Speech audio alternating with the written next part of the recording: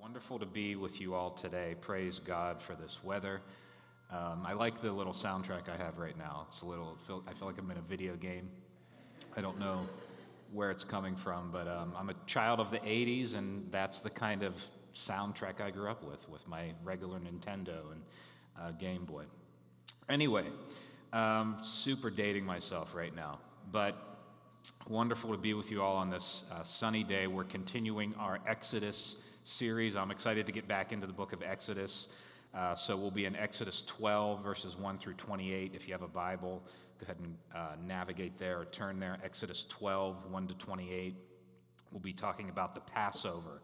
And if I could go back in time, I might have tried harder to sync this Passover message with the actual Passover that was celebrated not too long ago. In any case, coming to the point of the famous Passover in the book of Exodus. And Exodus is central to the narrative of the Old Testament, and I would go so far as to say the narrative of the Bible. The book of Genesis is kind of like a prelude to the book of Exodus. Pretty much everything that comes after Exodus is somehow commenting on Exodus or pointing to Exodus. There's a book that I highly recommend called Echoes of Exodus. It's how the sound of Exodus echoes throughout the entire Bible. And it's really great, I think, to sort of dive pretty deeply into this one book that is so central to the biblical narrative.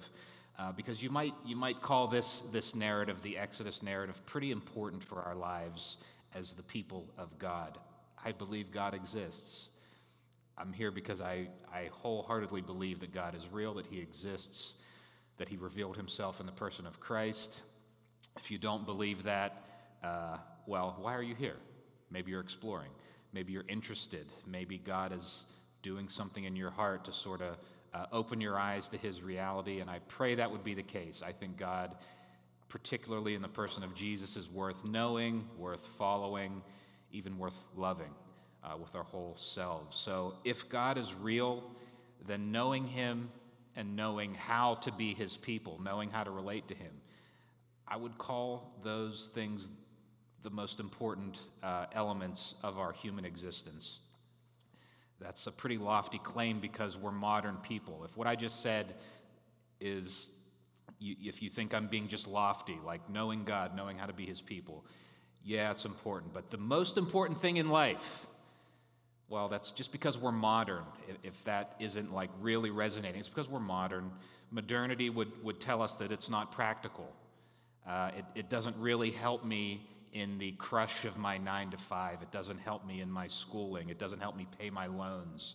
It doesn't help me in my relationships. It doesn't help me achieve all the things that I'm wanting to achieve in life. Well, remember I said I believe God is real.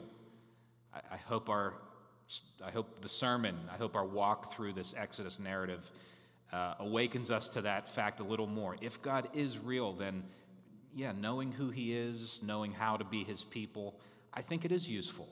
I think it's very useful. I think it's practical for every area of life. If God is the creator and author of life, then yes, knowing Him is useful. But there's something more important than the utility of knowing God. It's the beauty of knowing God. Knowing God, knowing how to be the people of God is beautiful.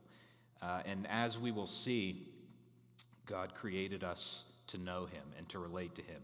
And so if knowing God and relating to God as His people are the very reason that we were created, then it's where the human heart will find the fulfillment that it's looking for in every other area of life.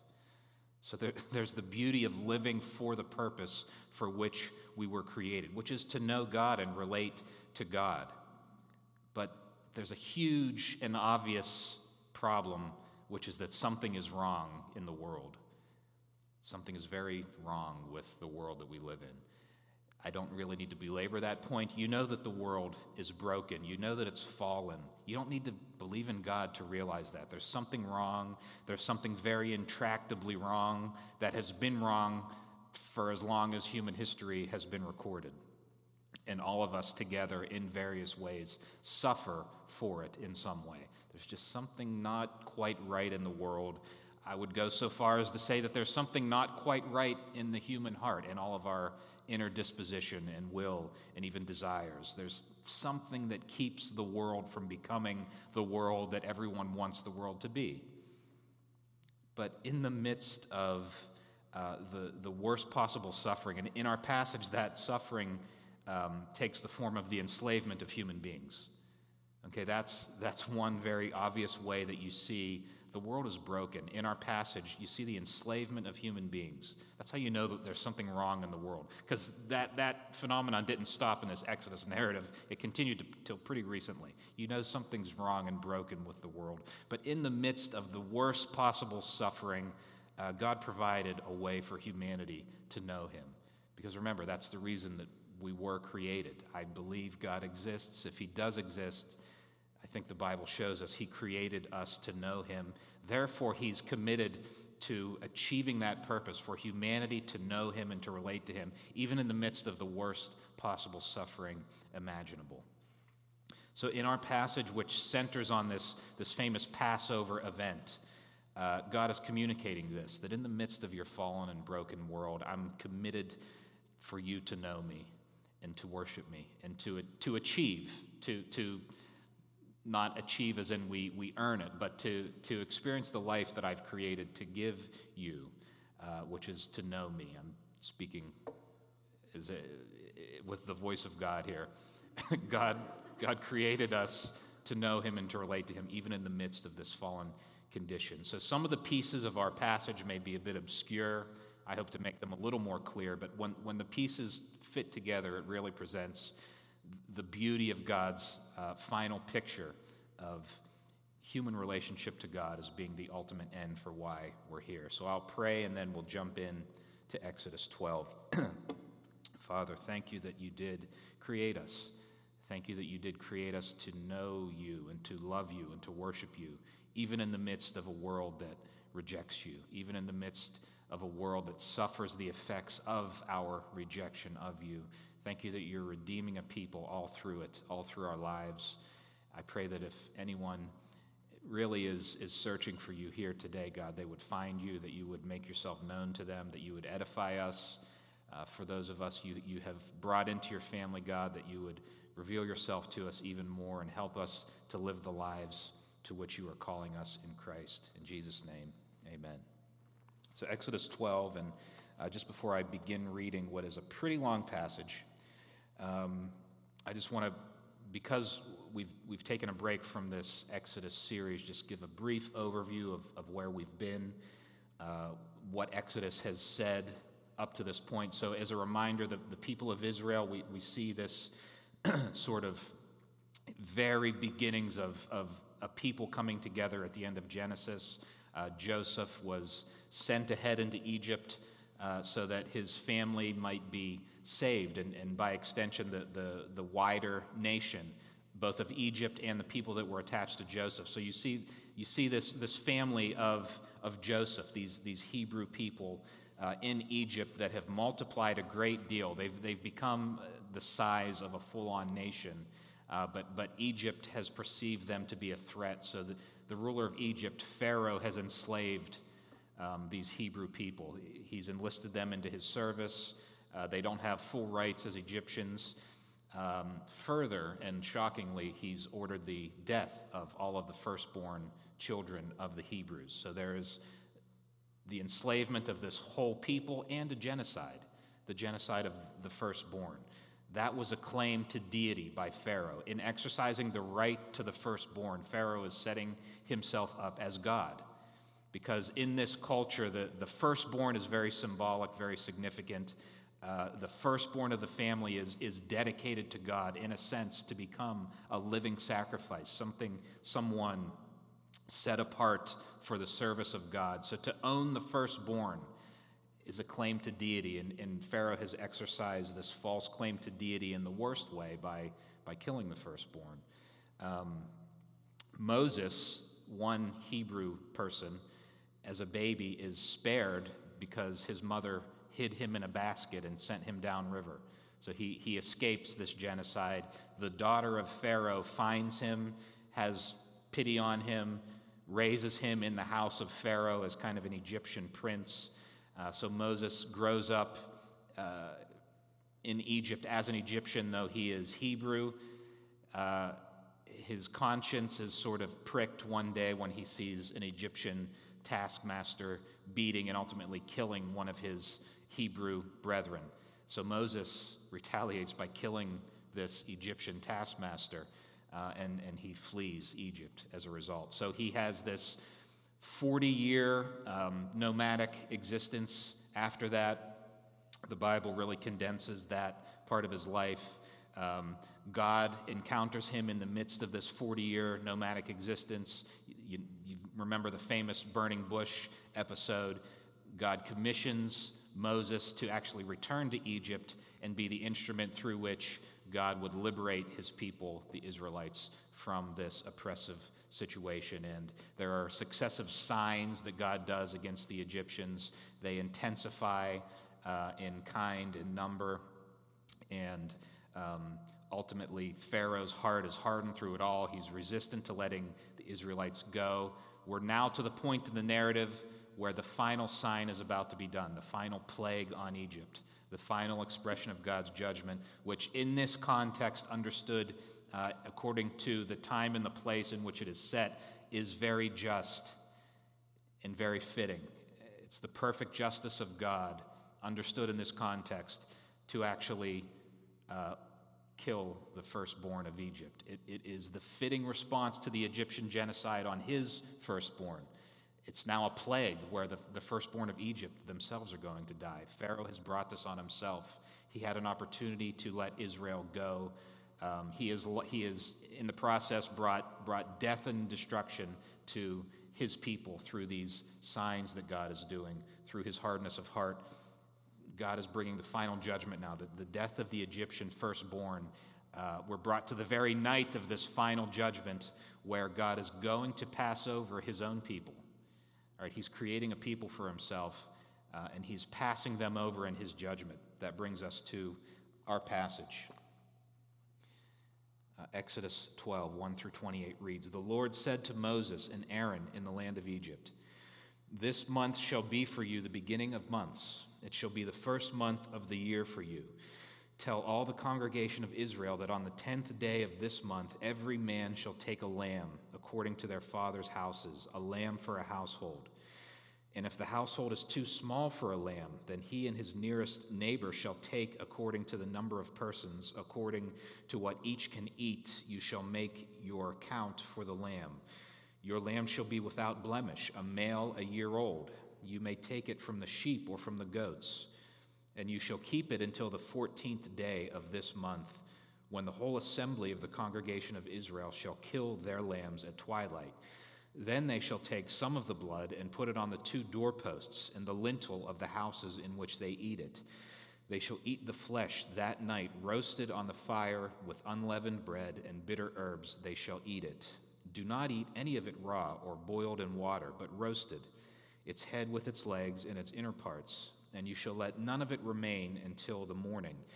Anything that remains until the morning you shall burn.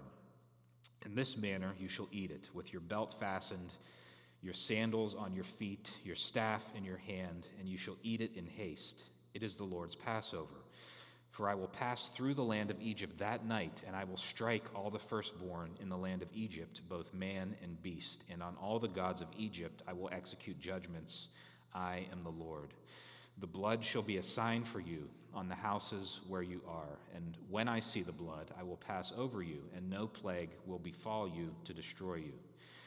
When I strike the land of Egypt, this day shall be for you a memorial day, and you shall keep it as a feast to the Lord. Throughout your generations, as a statute forever, you shall keep it as a feast. 7 days you shall eat unleavened bread. On the first day you shall remove leaven out of your houses, for if anyone eats what is leavened, from the first day until the 7th day, that person shall be cut off from Israel.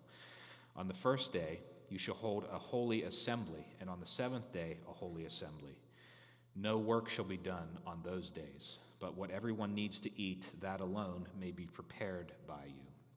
And you shall observe the feast of unleavened bread, For on this very day I brought your hosts out of the land of Egypt. Therefore you shall observe this day throughout your generations as a statute forever. In the first month, from the 14th day of the month at evening, you shall eat unleavened bread until the 21st day of the month at evening. For 7 days no leaven is to be found in your houses. If anyone eats what is leavened, that person will be cut off from the congregation of Israel. Whether he is a sojourner or a native of the land, you shall eat nothing leavened. In all your dwelling places you shall eat unleavened bread. Then Moses called all the elders of Israel and said to them, Go and select lambs for yourselves according to your clans, and kill the Passover lamb. Take a bunch of hyssop and dip it in the blood that is in the basin, and touch the lintel and the 2 doorposts with the blood that is in the basin.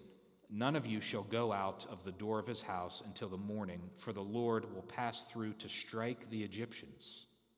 And when he sees the blood on the lintel and on the 2 doorposts, the Lord will pass over the door and will not allow the destroyer to enter your houses to strike you. You shall observe this rite as a statute for you and for your sons forever. And when you come to the land that the Lord will give you, as he has promised, you shall keep this rite as a statute for you and for your sons forever. And when you come to the land that the Lord will give you, as he has promised, you shall keep this service. And when your children say to you, What do you mean by this service? You shall say, It is the sacrifice of the Lord's Passover. For he passed over the houses of Israel in Egypt when he struck the Egyptians, but spared our houses. And the people bowed their heads and worshipped. Then the people of Israel went and did so, as the Lord had commanded Moses and Aaron. So they did.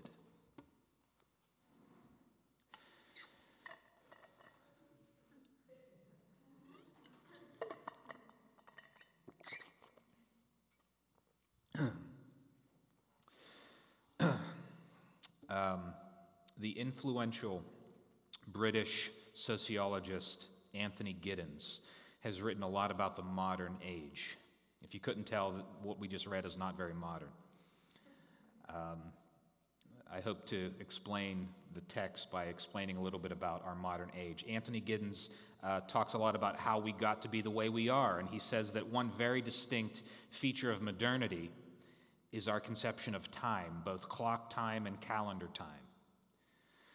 In the pre-modern age, which of course our text highlights, time was closely linked with space.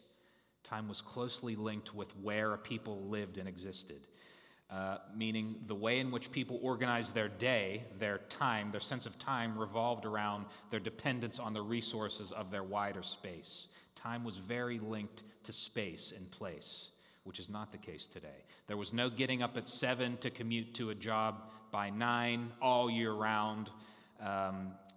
There were instead patterns of the sun, patterns of the seasons, patterns of harvest, patterns of human activity very tied to just the movement of the sun and the earth and the changing of the weather.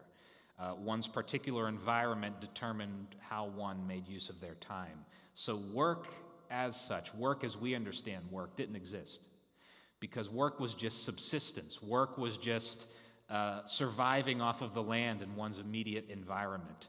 The specific hours of the day were kind of irrelevant. Time was just understood according to what the day required, according to the place that people lived in. Time was connected to place. So obviously, that is not the case in our time. With what is so unique about the day and age that we live in is that time, with only rare exceptions, is almost universally marked. Time is almost universally marked, whether it's universally Eastern or universally Western. The point is that billions of people share a calendar. Billions of people from very different cultures, many thousands of miles away, are almost synced completely with, the obvious exception of being in different time zones. We're following the same clock, the same calendar, the same year, the same months, the same days of the week, even the same odd things like leap year. You might have a different New Year depending on your different culture or your different religion. For the most part, billions of people are really in sync. That's very modern, very modern. If you're alive today and you consider the difference between 6 and 7 p.m. to be really distinct and crucial for my day and really important, that's modern. The difference between 6 and 7 is totally irrelevant for the majority of humans in human history. Why do I bring all this up? Because our passage is very concerned with time and dating. If you're familiar with this Passover narrative, the Exodus narrative, maybe that hasn't been as prominent to you, but our passage is super concerned with time and dates. And I really want to highlight this fact today. The Passover event is inextricably linked to the Israelite calendar. In fact, God is using this event to create the Israelite calendar. He's using this event to create the conception of time for this nation of Israel. Now, that tells us that the passage of time is universal, right? We age. There's a passage of time in the world in which we live. But the organization of time is hyperlocal.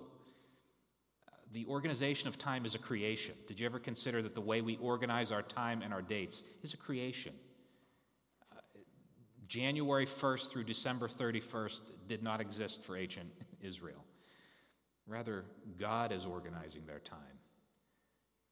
We're seeing in our passage that there's a force even above and beyond Monday through Friday, January through December. There's something even above and beyond our conception of time. It's God. God is above and beyond the organization of our time and our dating. January 31st through December 31st is a human creation, and it's not good or bad. It just means that it's not ultimate. It means that God is ultimate, even ultimate over our time and our dating. Dates are His. Time is His. How we organize the lives He's given us, that's the point here. How we organize our time is meaningful to God and matters to God. Of course, in the modern world, we are bound to our work schedules, our church schedules, the way that school organizes our time, the way our families require to be provided for. Yes, we have to follow the clock that is dictated to us by the structures that surround us. But have we considered that the organization of time is a spiritual matter? January 1st through December 31st is not God. God is God. Without giving our times to God, our dates to God, considering how time and date might facilitate our relationship with God, we're actually treating time like an Egyptian taskmaster. Did you ever consider that? If God is not God of even our time and our dating, well, time is like an Egyptian taskmaster over us. We're not meant to be slaves to the clock or to the calendar.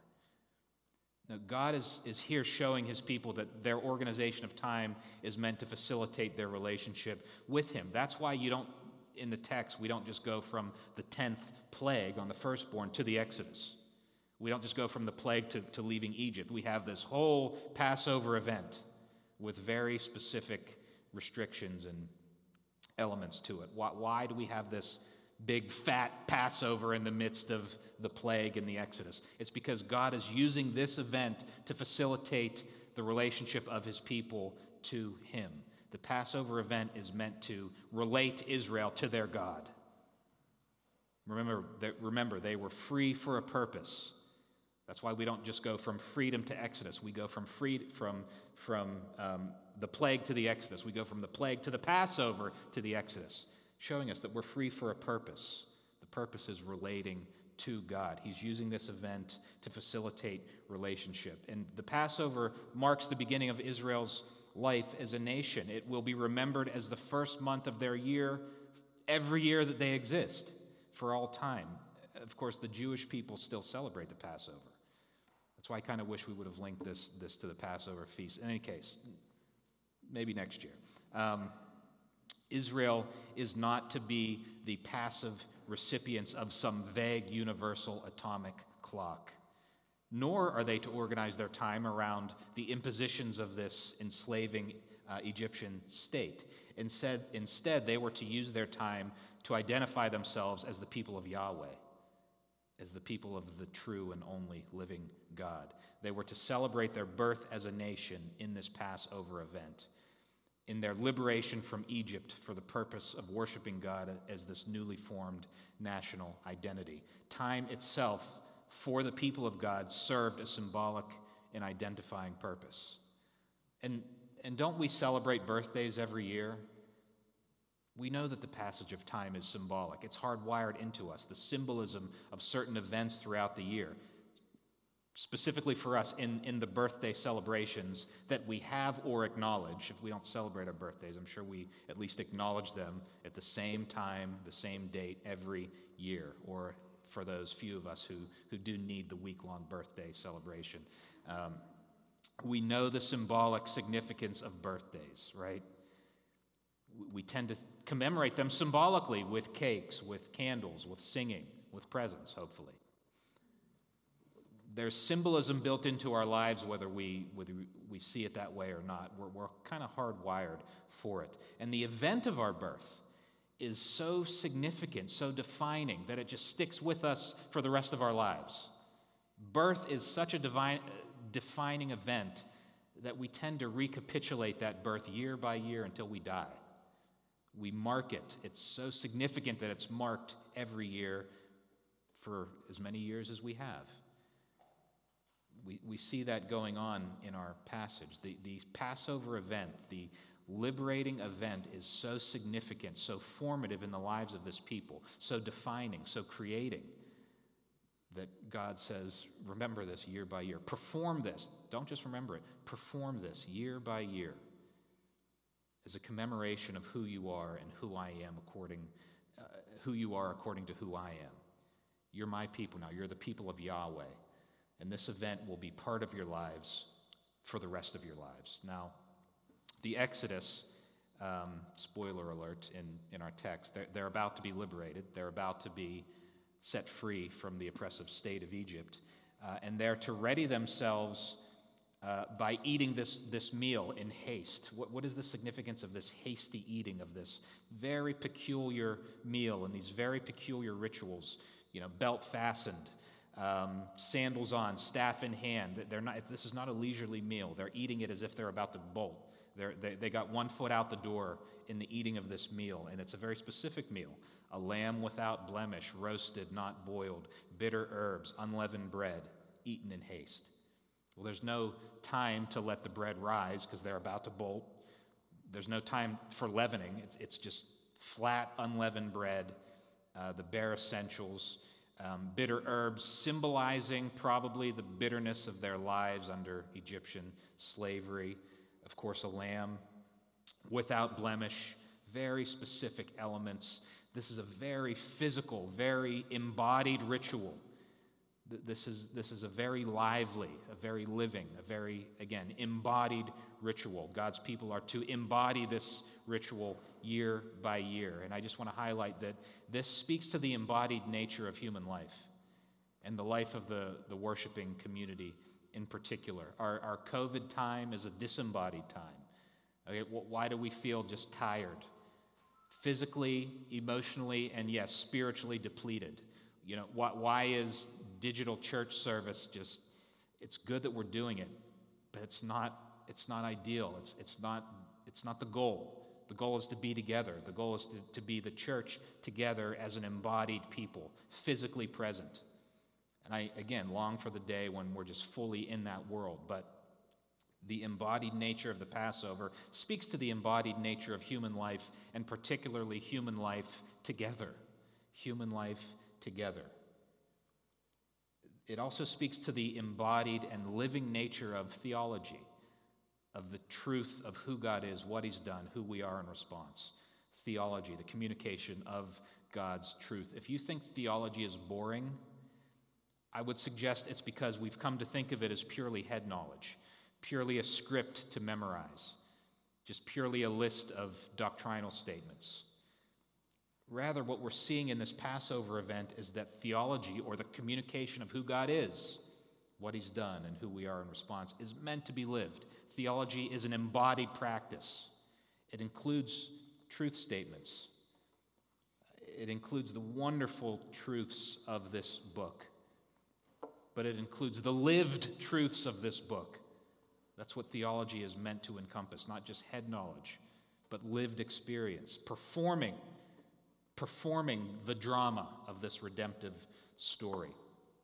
We see that in the Passover event, which the people of God are to commemorate bodily year by year for as long as they exist. It's collective participation. It's a form of lived theology. The idea that someone could worship God alone in a room, it's not in the biblical worldview.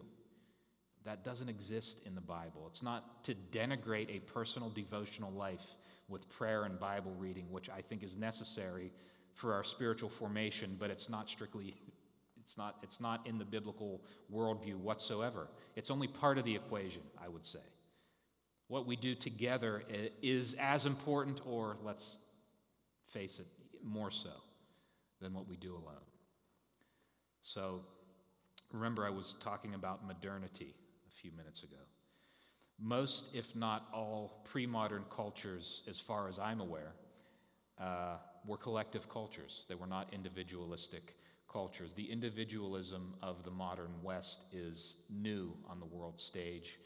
We're only recently beginning to recognize this as such. But in our passage, the context is communal, and it's an honor and shame context. So to go it alone, to strike out on one's own, to refuse to participate in the collective rituals that God is setting out for his people, is a form of treachery. It's a form of bringing shame to your culture. It's a form of bringing shame to one's family, and really in context to one's nation, to go it alone. This highlights the next major point I want to make, which concerns the provisions around eating or not eating unleavened bread. That was mentioned twice in that long passage. That should focus our attention on that. Why does it matter so much whether somebody eats or doesn't eat unleavened bread? Well, during this feast, if someone eats what is leavened, bread that has risen, God says they're cut off from Israel. Twice that's mentioned. That seems extreme to us because we're individualistic and modern. In a sense, eating leavened bread when the whole nation is supposed to eat unleavened bread, which symbolizes the quickness of their liberation from this oppressive state, is a way of going it alone, is a way of effectively cutting themselves off. They're going against the grain of the nation in this collective culture. They're cut off because they're doing it to themselves. Israel is being formed as a people, and they're asserting just individual personhood in the midst of their common peoplehood. These symbolic acts are what identify them as the people of God. So, also, this is a polytheistic society. Of course, God is the only true God, and he's showing that in his dominance over the supposed false gods of Egypt. But to eat leavened bread, to go against the community of the people of God, is to assert that he's not the only God. It's to assert the God of self. It's to assert a localized polytheistic deity. It's idolatry. Why is it so important whether someone eats or doesn't eat unleavened bread? It's a marker of who is your God. It's a way of distinguishing yourself as the people of God or not as the people of God. If you don't want to identify as the people of God, well, you don't have a place in God's people. That's why they're cut off. They're opting out. They're opting out of their Israelite identity. They're rejecting God. We should not see this as an instance of someone who loves God, wants to follow and obey God, wants to do right by their fellow Israelites, but makes a frivolous and non-important mistake and are then punished for it against their will.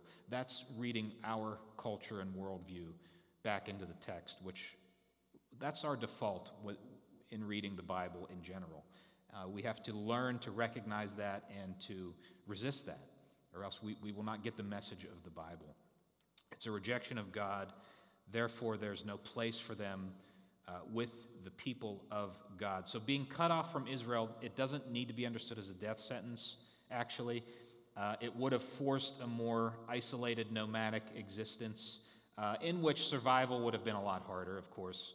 But more importantly, the vitality of being a part of the worshiping community would be gone. There's no vitality. There's no life in isolation. There's no life in rejecting the people of God to go it on our own. I think I've felt this during our disembodied COVID everything.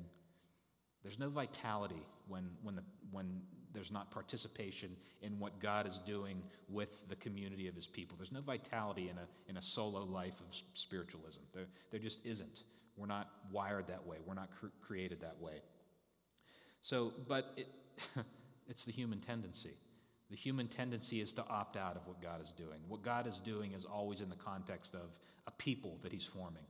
To opt out of that, to isolate ourselves from God's plan and purposes for our lives, which is always in the context of our lives, the lives of us together. It is the human tendency.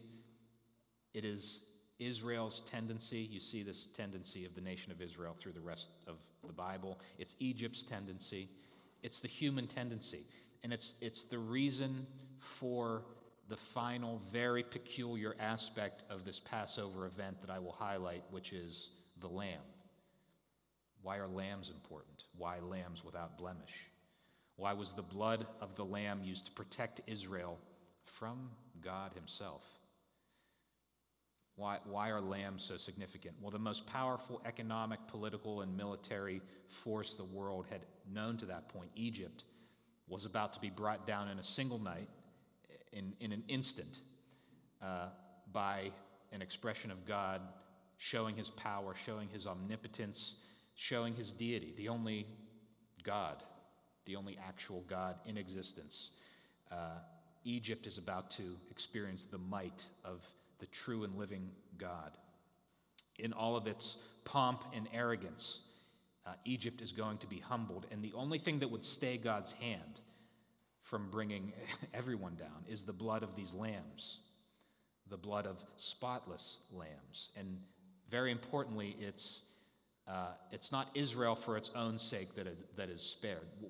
The thing that stays God's hand, the thing that God says, that makes him say, I will spare you from this just judgment on human sin, it's not the Israelite identity. It's Israel with the blood of these lambs on their doorposts. Israel with the blood of these spotless lambs. They're no better than Egypt. They just have the blood. They're no better than the people that they hate the most. They just have the undeserved blood of these lambs on their doorposts. They're simply chosen by God to magnify himself through them by showing his grace to them. So again, why lambs? Why are lambs significant? Because they are the most helpless, non-defensive, non-threatening animals that could have possibly been known in this context. Why are they important? Well, remember this whole event is marked by symbolism. This whole event is symbolic in some way. So keep that in mind. The Passover is to be remembered and reenacted symbolically in ways that commemorate the presence and actions of God in their midst. Secondly, I'll get back to that. Secondly, the whole thing has a future orientation. It's not just about the past. It's not just about remembering their flight from Egypt. This whole act of hastily eating a meal, followed by this 7-day feast of unleavened bread. The Passover is sort of the initial event for this wider 7-day feast. It has a future orientation. Hastily eating this meal in preparation for this 7-day feast, it's kind of got a futuristic movement to it. God is speaking to the whole experience of this newly created people, remembering the past of their slavery, being brought out of that slavery for the purpose of worshiping him, and for the hope of a future restoration of the way things should be. The Passover is about the past, it's about the present, it's about hope for the future. The Passover has a future orientation to it. It's about the hope for God's final judgment on the whole history of humanity and humanity's escape from his judgment. Passover is pointing to something much bigger than this isolated incident in Exodus. In fact, it looks forward to the rebirth. Remember, Israel is being born in this moment. The Passover is looking forward to the actual rebirth of humanity and the recreation of creation, the recreation of the world itself, when human sin is fully and finally dealt with for all time.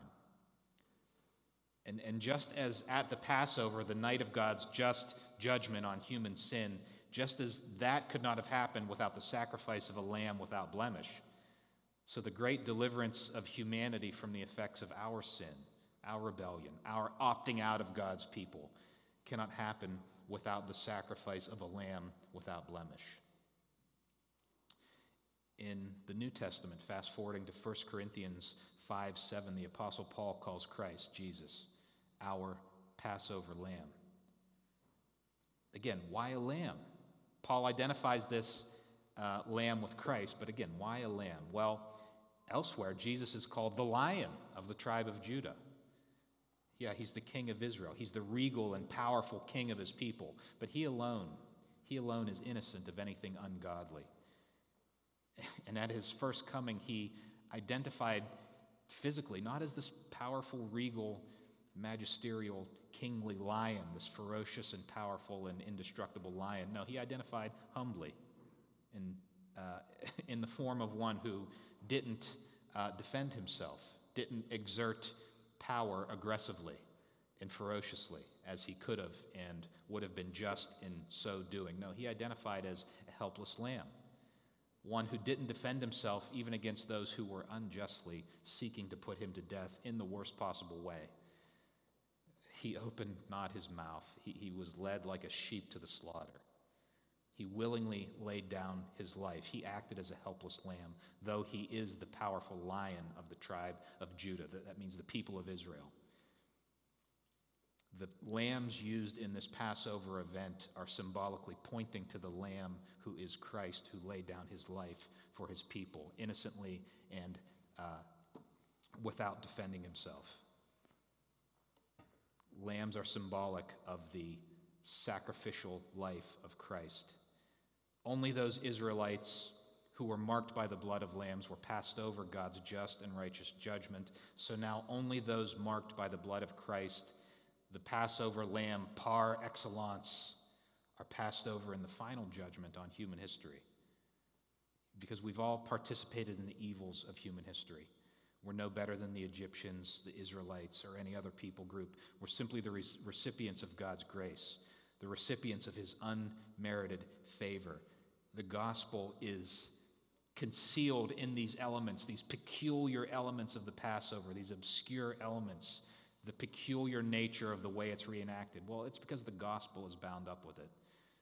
The laying down of the life of the firstborn Son of God for us.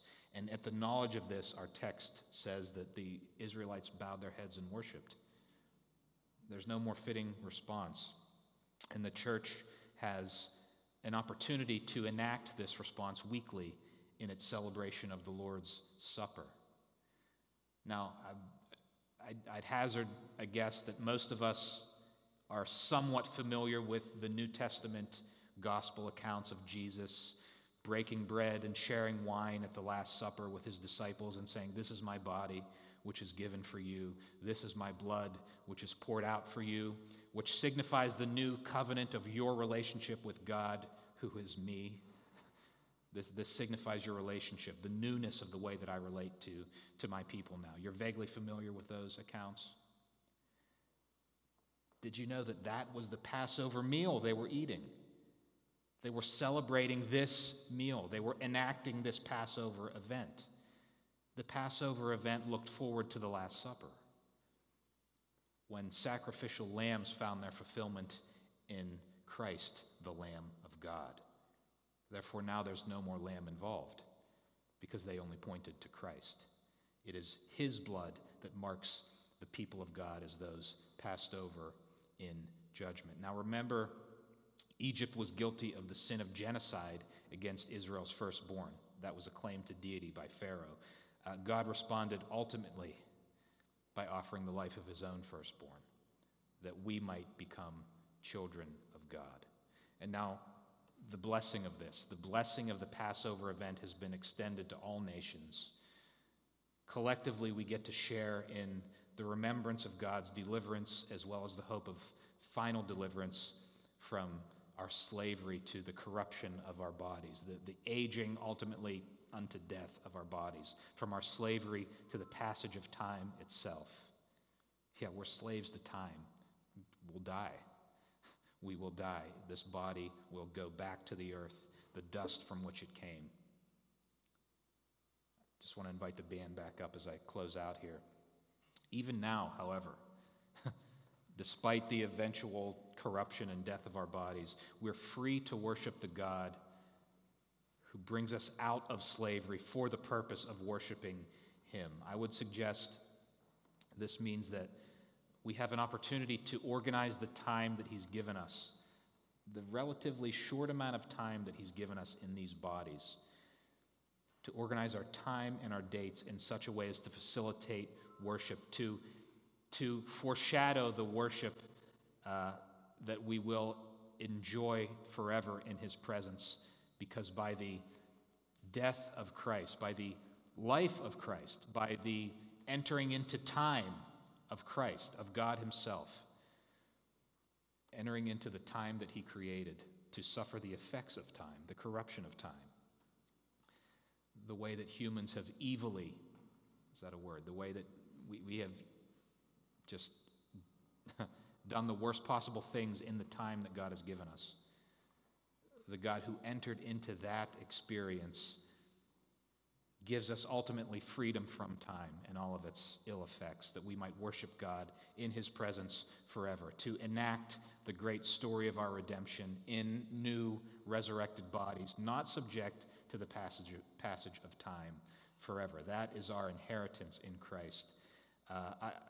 I suggest that this also gives support for following time, using dates in such a way that communicates the Christian story. So the Christian calendar, not every church follows a church calendar. I do support such a practice. At the very least, using dates, using times in a way that tell the story of Christ and allow us to enact participation in the story of Christ as a way to foreshadow the unending nature of time in his presence forever, which comes soon, Lord. Let it be soon. Organizing our time around the person of Christ, who he is, what he's done, how we're to live in response, is our calling. I suggest that however we organize our year as a church and as a people, we consider how the story of Christ might be told and lived in what we do with the time that he's given us. Time is a sacred thing. May we use it in the service of the God who entered time that we might know him forever. Thank you, Lord. Thank you for this truth, for the truth of who you are, what you've done, for entering into our time to redeem us from time, to pass over us in judgment, to create a people that is connected to you, Lord, throughout the ages. That shows us your deity, Lord, that there has been a people connected to the God of the Bible throughout the ages, that I'm confident will continue for as long as the earth exists and into the new age when time is no longer a factor in our lives. I pray that if anyone, God, doesn't know you, is on the fence, is searching, if you're knocking on the door, that they would open, Lord, and you would come into their lives, redeem them, bring them into your family. Pass over them, God, as you have passed over us through the blood of your Son. I pray that you would be continually growing your church, Lord, adding to this wonderful family that gets to identify as your people, even in the midst of a world that does reject you, Lord. I pray that the world that rejects you would slowly be converted to you, that you would be waking them up to the awesome reality of your grace, and that grace might characterize your people as they live their lives in this world. In Jesus' name.